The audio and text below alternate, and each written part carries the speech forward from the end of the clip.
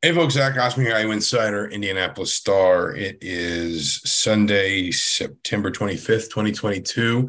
He is Dustin Dopirak, IU Insider, Bloomington Herald Times. Dustin, there is a chill in the air, There which is means fall. It's a real thing. it is football. It is truly football season. Maybe nothing counts until now. Maybe that's why IU fans are so angry about what happened on Saturday, because nothing in this season actually counted until it felt like fall. Indiana loses 45-24, if I'm not mistaken, I to think that's Cincinnati. right. Um, there's a couple ways to see this. I think just kind of digesting it today, and I haven't had time to watch really back because I've been chasing my sons around most of the day. But on the one hand, you can absolutely see this as an extension of some of Indiana's issues. That there's a lack of competitiveness, or not competitiveness, consistency, particularly on offense. I think perhaps in some aspects more worryingly on defense.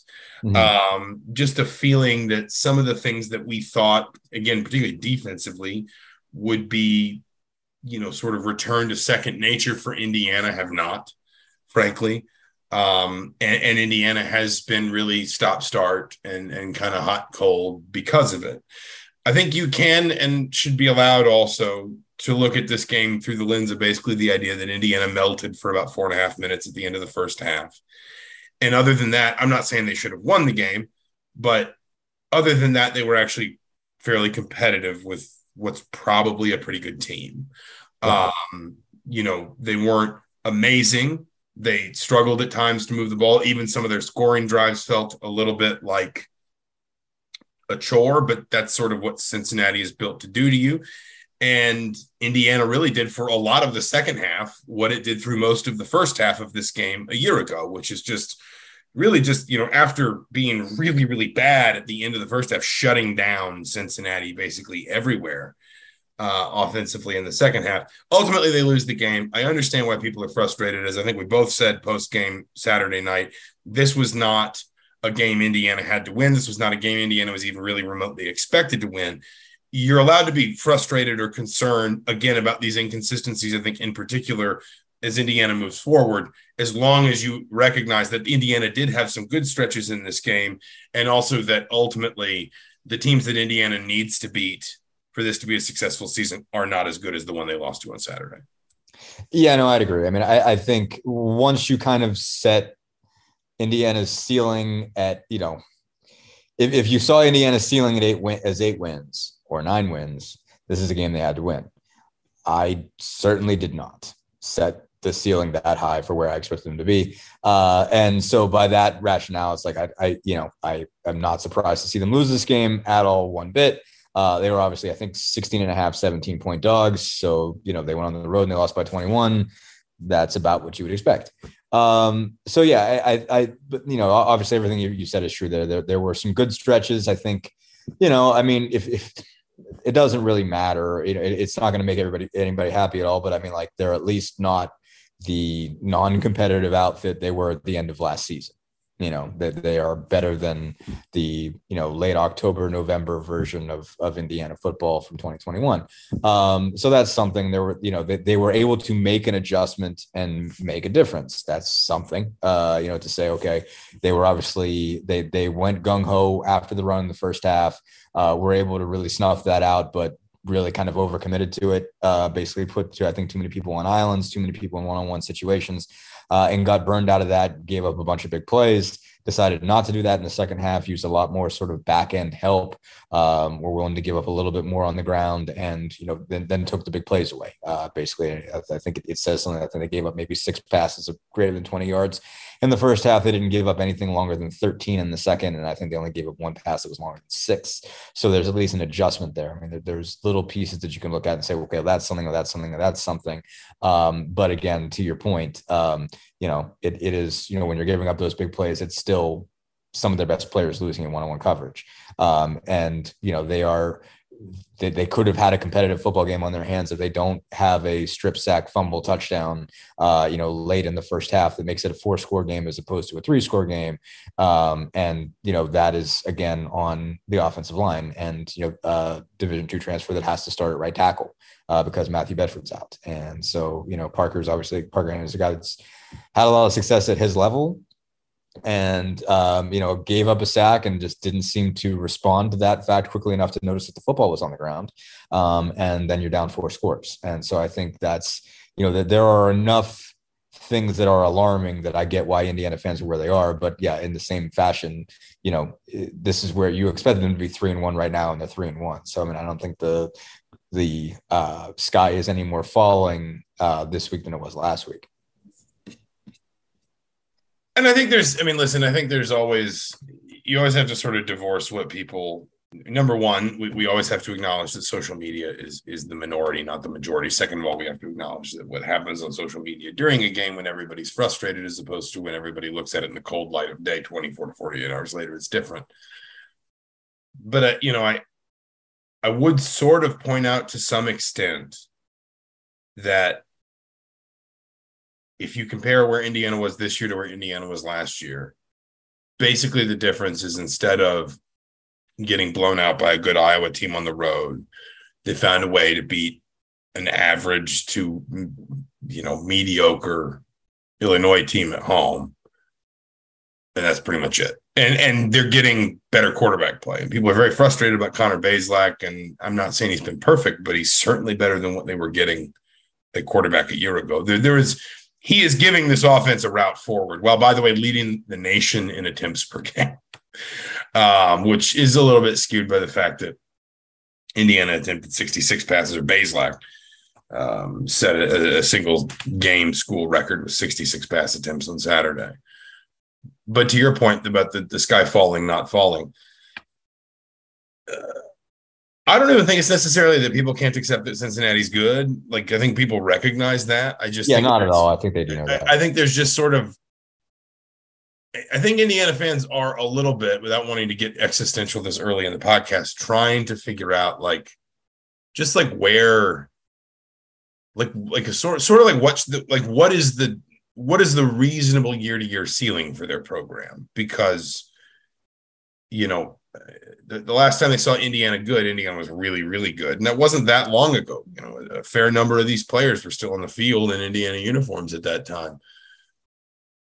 That was probably sort of maxing out every opportunity and every available,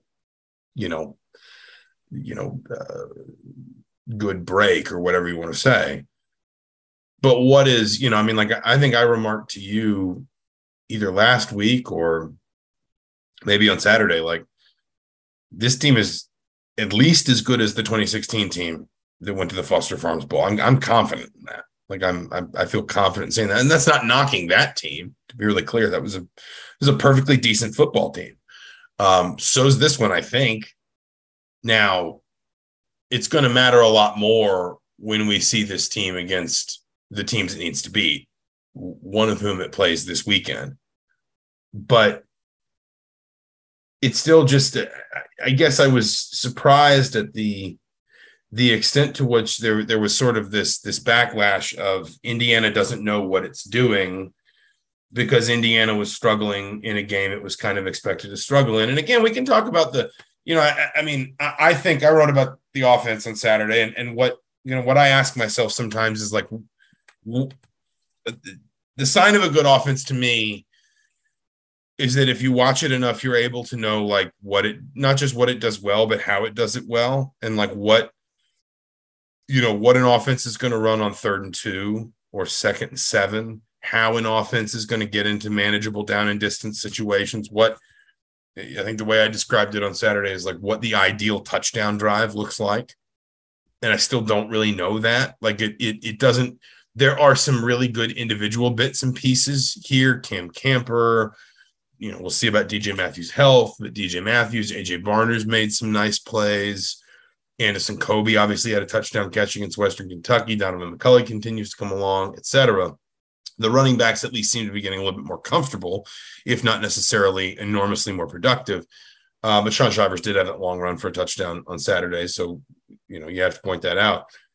But I don't see it joining up. Like I don't see it all connecting together in a way that sort of makes sense, step 1 through step 12, if you understand what I mean, drive after drive. But Cincinnati will do that to you a little bit. And, that's kind of the point. That's why they're so good. And that's why I was sort of surprised at, I guess, just the extent of the vitriol and really more than anything, I guess, the lack of patience with this team. That's what it seemed like to me, is that the minute things start to go wrong, everyone assumes that they have gone wrong and essentially it's over. This team's proved them wrong a couple times now. It didn't on Saturday. It probably, under most, if they play that game 100 times, they probably don't most of the time. What's going to matter more is, and we said this so many times, whether they can draw on whatever they got out of Illinois, Idaho, Western Kentucky, and even Cincinnati to some extent to start to win games like Nebraska and Maryland and Rutgers. Yeah, I mean, I think one thing the frustration comes from is it comes back to something you said several times on this podcast, is quoting Kevin Wilson as saying your offense is what you can block. And I think the fan base generally feels like it is. I identified the problem, and the problem is the offensive line, and they would like to see that addressed, and they would like to see that addressed with somebody getting fired, because they feel like it's been the issue for long enough, and that should be what fixes it. And the unfortunate situation for them there, and it would obviously be unfortunate on the flip side for the person involved, is no one's going to fire an offensive line coach once the season starts. Tom Allen certainly is not going to fire an offensive line coach once the season starts.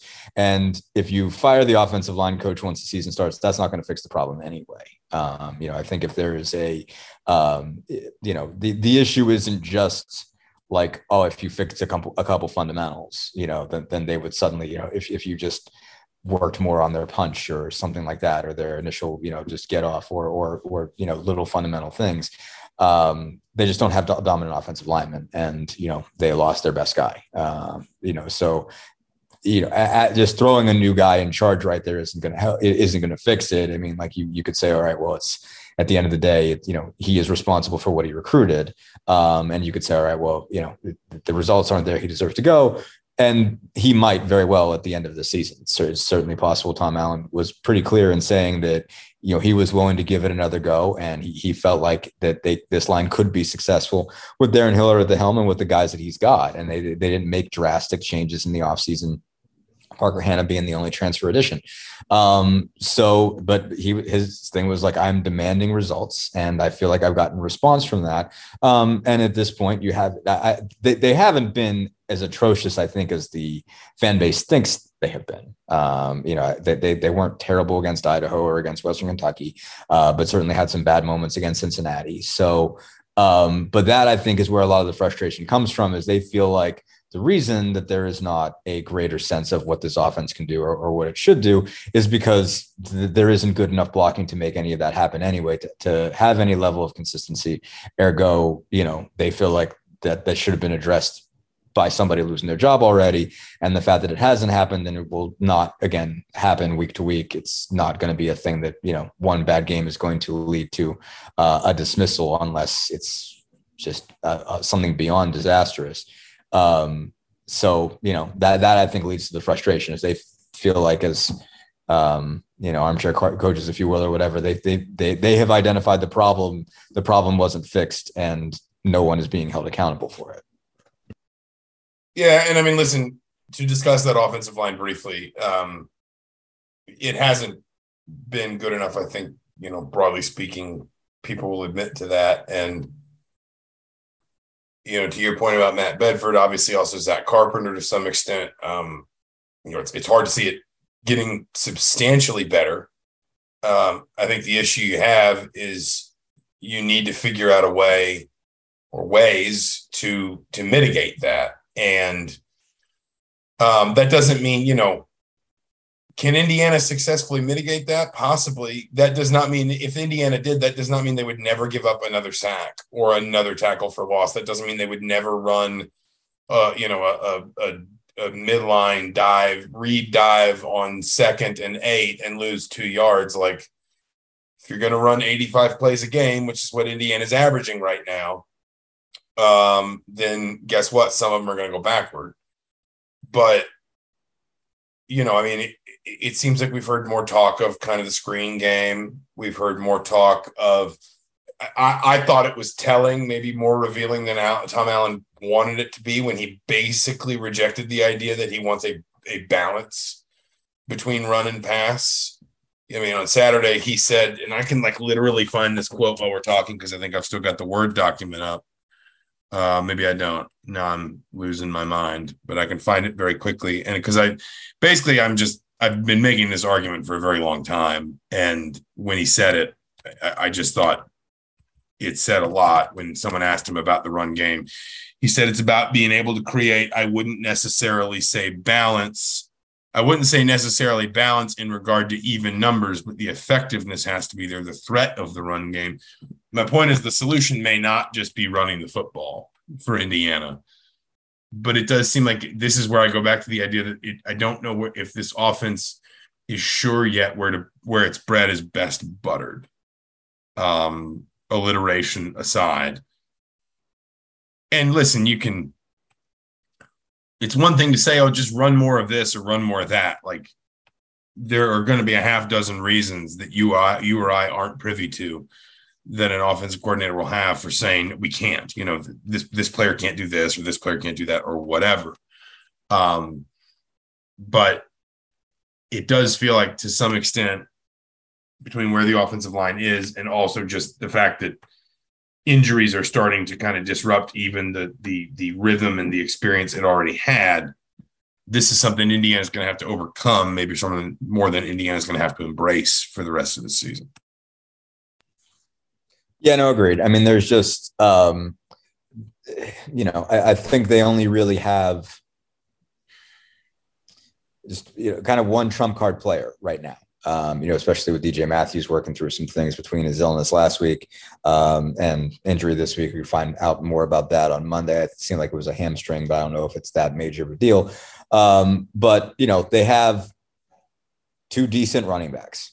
They don't have game breaker, like first team all Big Ten, just give them the ball and they'll find a way to make a play type guys. Shivers can make a play for you. Henderson can make a play for you, but they're not Travion Henderson. They're not Muhammad Ibrahim. They're not Tevin Coleman. They're not, I don't think they're NFL guys, basically, just to be short about that. I think they're fine players. They're, perfectly useful, and they can get you yards when you've got a solid line to block for them. They've both made plays, and I'm not trying to be disrespectful to either one of them.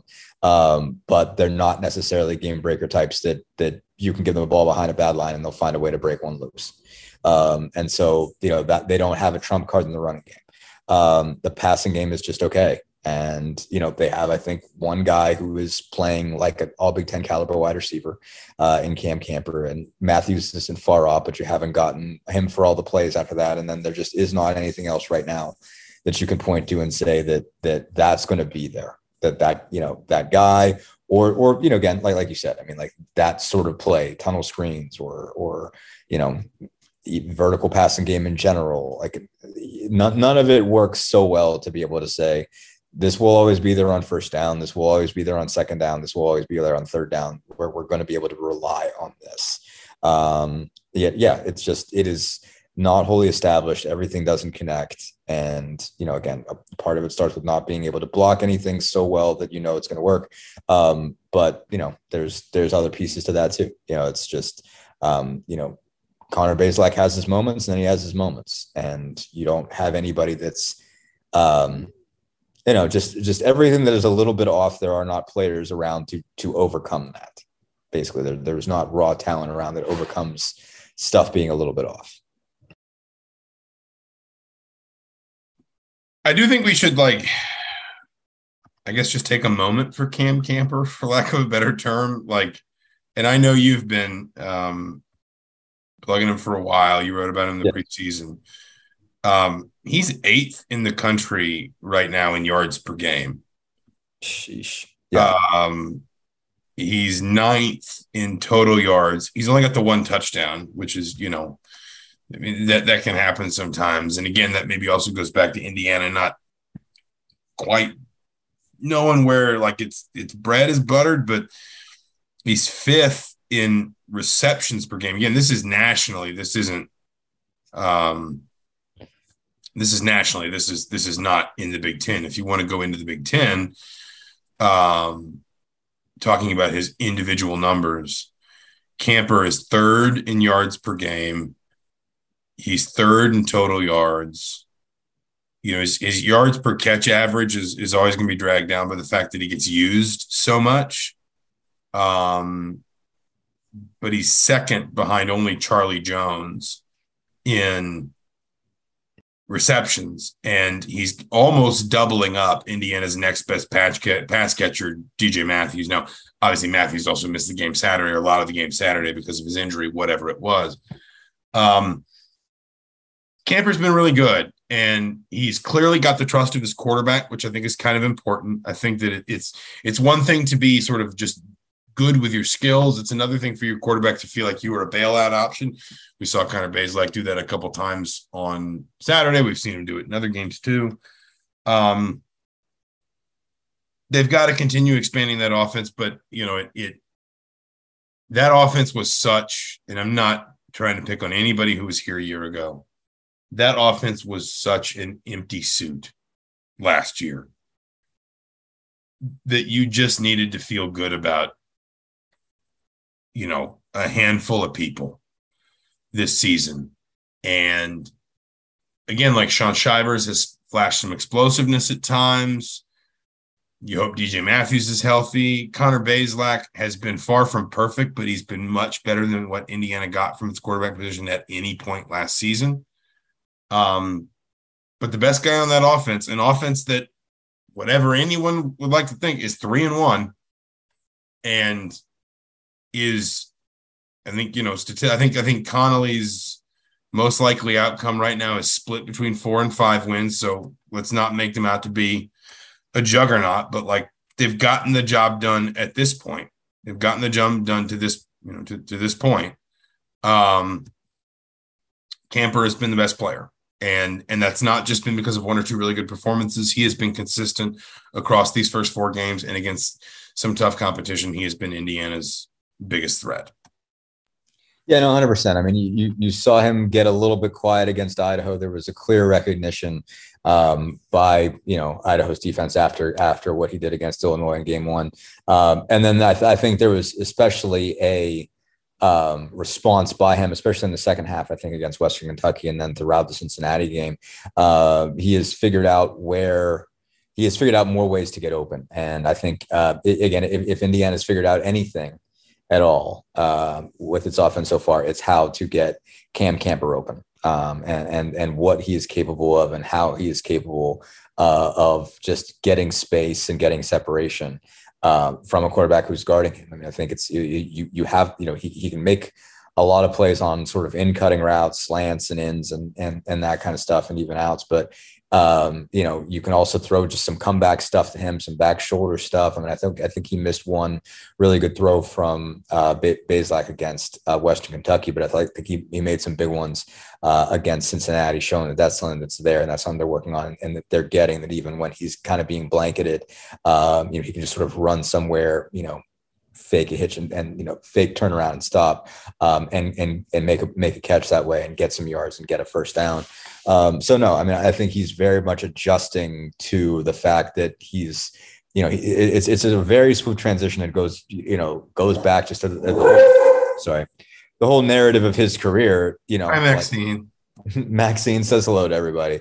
I mean, he graduated high school 5'9", forgotten member of a pretty talented receiving corps down in Texas. A lot of other Division I guys were part of it, and he went to Sam Houston State as tried to walk on, didn't work at all.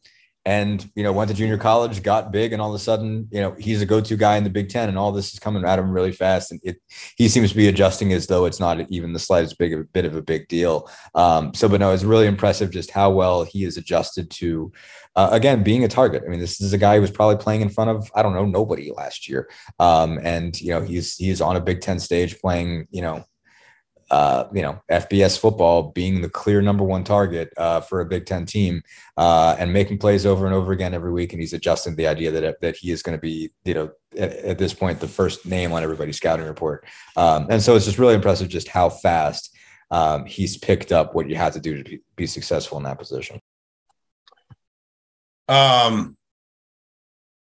Briefly on that defense, I don't think it's been bad. Obviously, Saturday was its worst performance, primarily because of that sort of 4-minute meltdown. The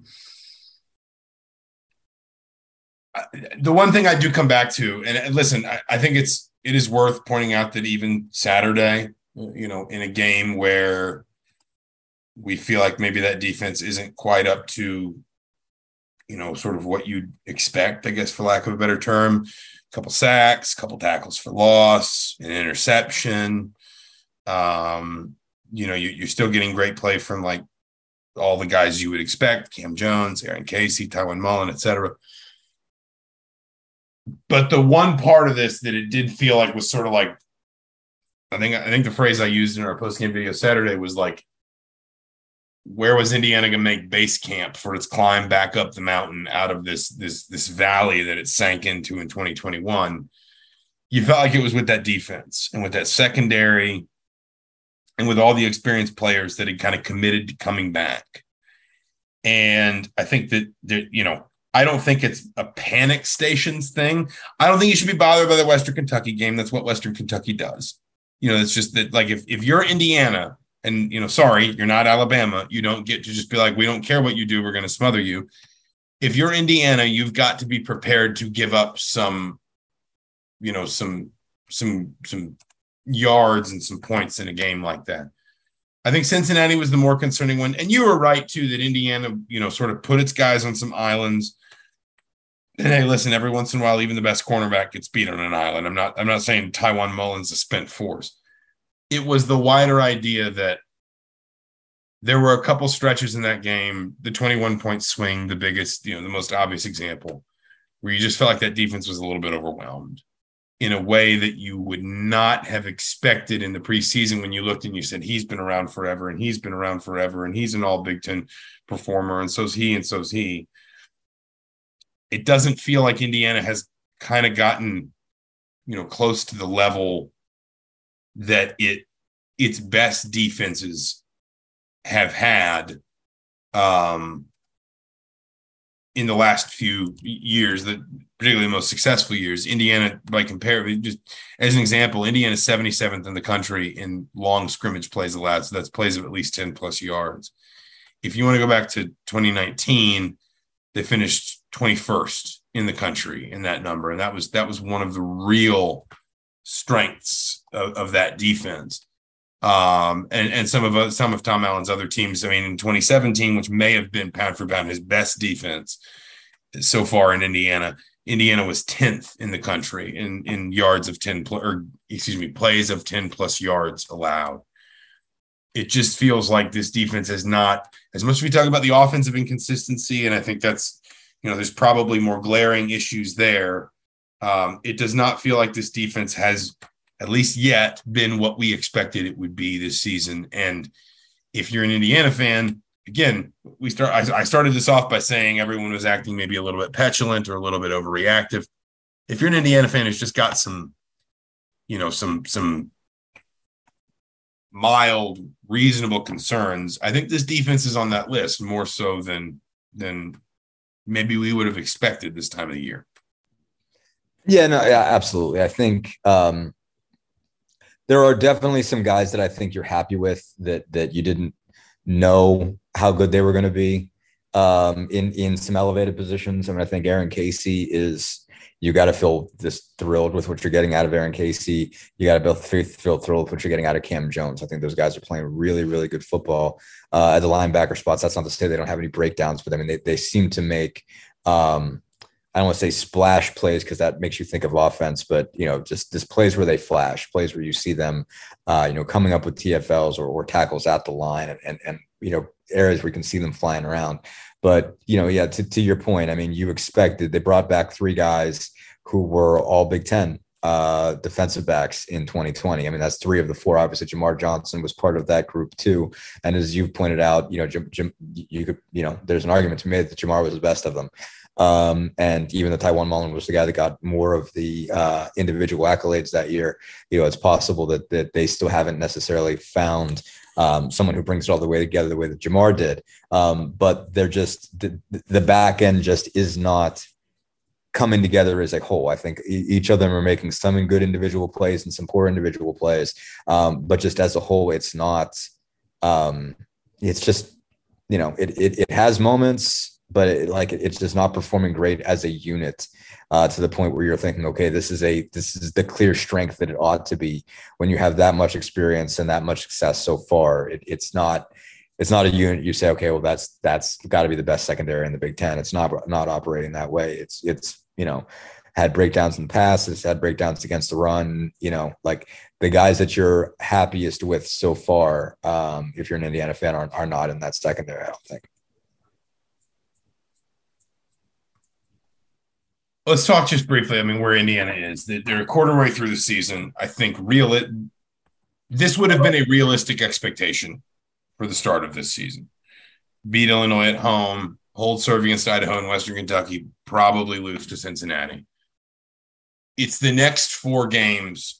I know I'm almost certain I have used this phrase. I think I used it before the Western Kentucky game. The old Bob Knight line about putting yourself in position to put yourself in position. These first 4 games, you needed to win 3 of them to give yourself the platform to say, okay, at minimum, we're not going to lose to an Illinois at home. We're certainly not going to lose to an Idaho at home. We're not going to lose to a Western Kentucky at home. You have won the games you needed to win in this stretch to be able to believe that you might be able to win enough games to go to a bowl. As we discussed a lot in the offseason and the preseason, the next 4 games are the ones that you have put yourself in position to be in position. Now you kind of need to win one of the next, at least 2 of the next 4, which are at Nebraska, Michigan, Maryland, at Rutgers. I would argue Penn State is not unmanageable, though they're a little better than I thought. I would argue Michigan State is worse than I thought, worse than I think a lot of us thought, and may be more manageable, but it is on the road. So you're probably still in a position where you don't ideally want to go into November not bowl eligible. You certainly can't go into November any worse than 5-3, with the idea that at very least you can take, the possibility of bowl eligibility into that Purdue game, because guess what? Purdue doesn't look great either. I mean, they flirted with real disaster on Saturday night. They did. Indiana has done what it needed to do in these first 4 to put itself in position to make a run at bowl eligibility. And as we talked about on and on, the next, if Indiana could get through those first 4 with an optimal record, then the next 4 would kind of define the season. And both because Indiana has done that to its credit, and also because you haven't seen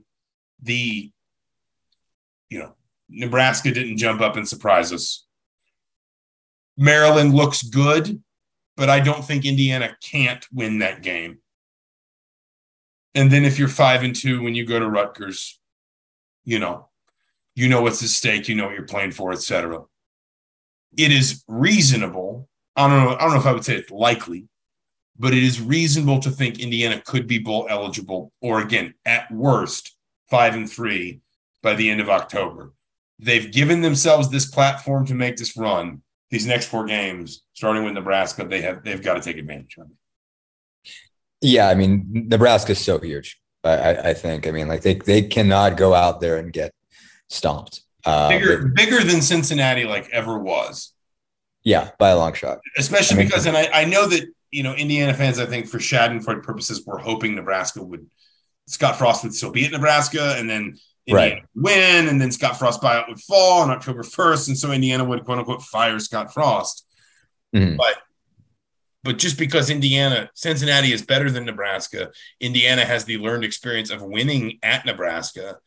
And I'm not sure there aren't some pretty meaningful ways Indiana isn't a better team than Nebraska. Nebraska was always more important than Cincinnati.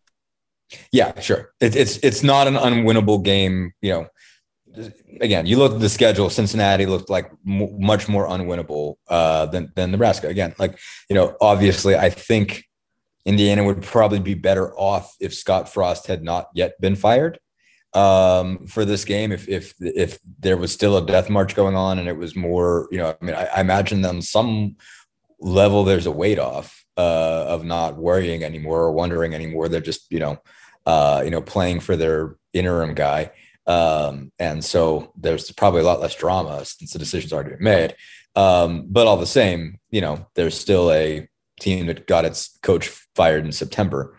So that can't be great for the old confidence and whatnot. And it's Nebraska off a bye, but you also sort of felt like if there was going to be that response from Nebraska, it would have been Oklahoma, and they got completely run out of the room. Right. They had a minute and that was it. They had a drive and then they got obliterated. So ultimately, yes, that's what it comes down to is this does not look like a good football team at all. And so the question is, again, can they go on the road and beat a Big Ten football team at all? Obviously they were able to beat a Big Ten football team at home. Can they do it on the road? Is sort of the question. This is not a particularly intimidating one, but it's like you got to show that you can beat somebody at their place. And it's very winnable. It's very doable. They have to just sort of go out and do it. But it's an opportunity they can't pass up. It's an opportunity they can't miss. To your point, I still, even for all the vulnerability that Purdue and Michigan State have shown, I think you really want to get them 6 before you go get it in November. I think if you're going to do it, I think you really want to get Nebraska, Maryland, and Rutgers. I think those are doable. And I think, you got to look at it as you got to grab them. I don't think you want in a position to have to beat either Michigan State or Purdue, even though, again, Michigan State's definitely worse than what we thought. Purdue might be worse than at least what I thought. But if you're in Indiana, I don't think either one of them want to be in a position where they have to win those games. Yeah, I think every win from this point forward for Indiana, if they are going to genuinely threaten 6+, every game like Nebraska at this point is just a way to take a little bit of pressure off yourself and make the journey a little bit more manageable. He's Dustin Dopirak. I'm Zach Osterman. I don't know if we have been too positive for you after the frustration of Cincinnati. I don't know if we've been too negative for you. After Indiana did win 3 of its first 4 games, one season after losing 10 of its 12 overall games. But what I do know is that the Braves and the Falcons both won today. So you can all sit down and shut up. I'm going to enjoy myself. It doesn't happen very often, and I'm going to revel. Thank you so much for listening. This has been Mind Your Banners for September 25th, 2022. We'll be back toward the end of this week to get you ready for IU at Nebraska. Maybe talk a little hoops, too, because it's probably about time, Dustin. It is. He's Dustin Dopirak. I'm Zach Osterman. We'll talk to you soon.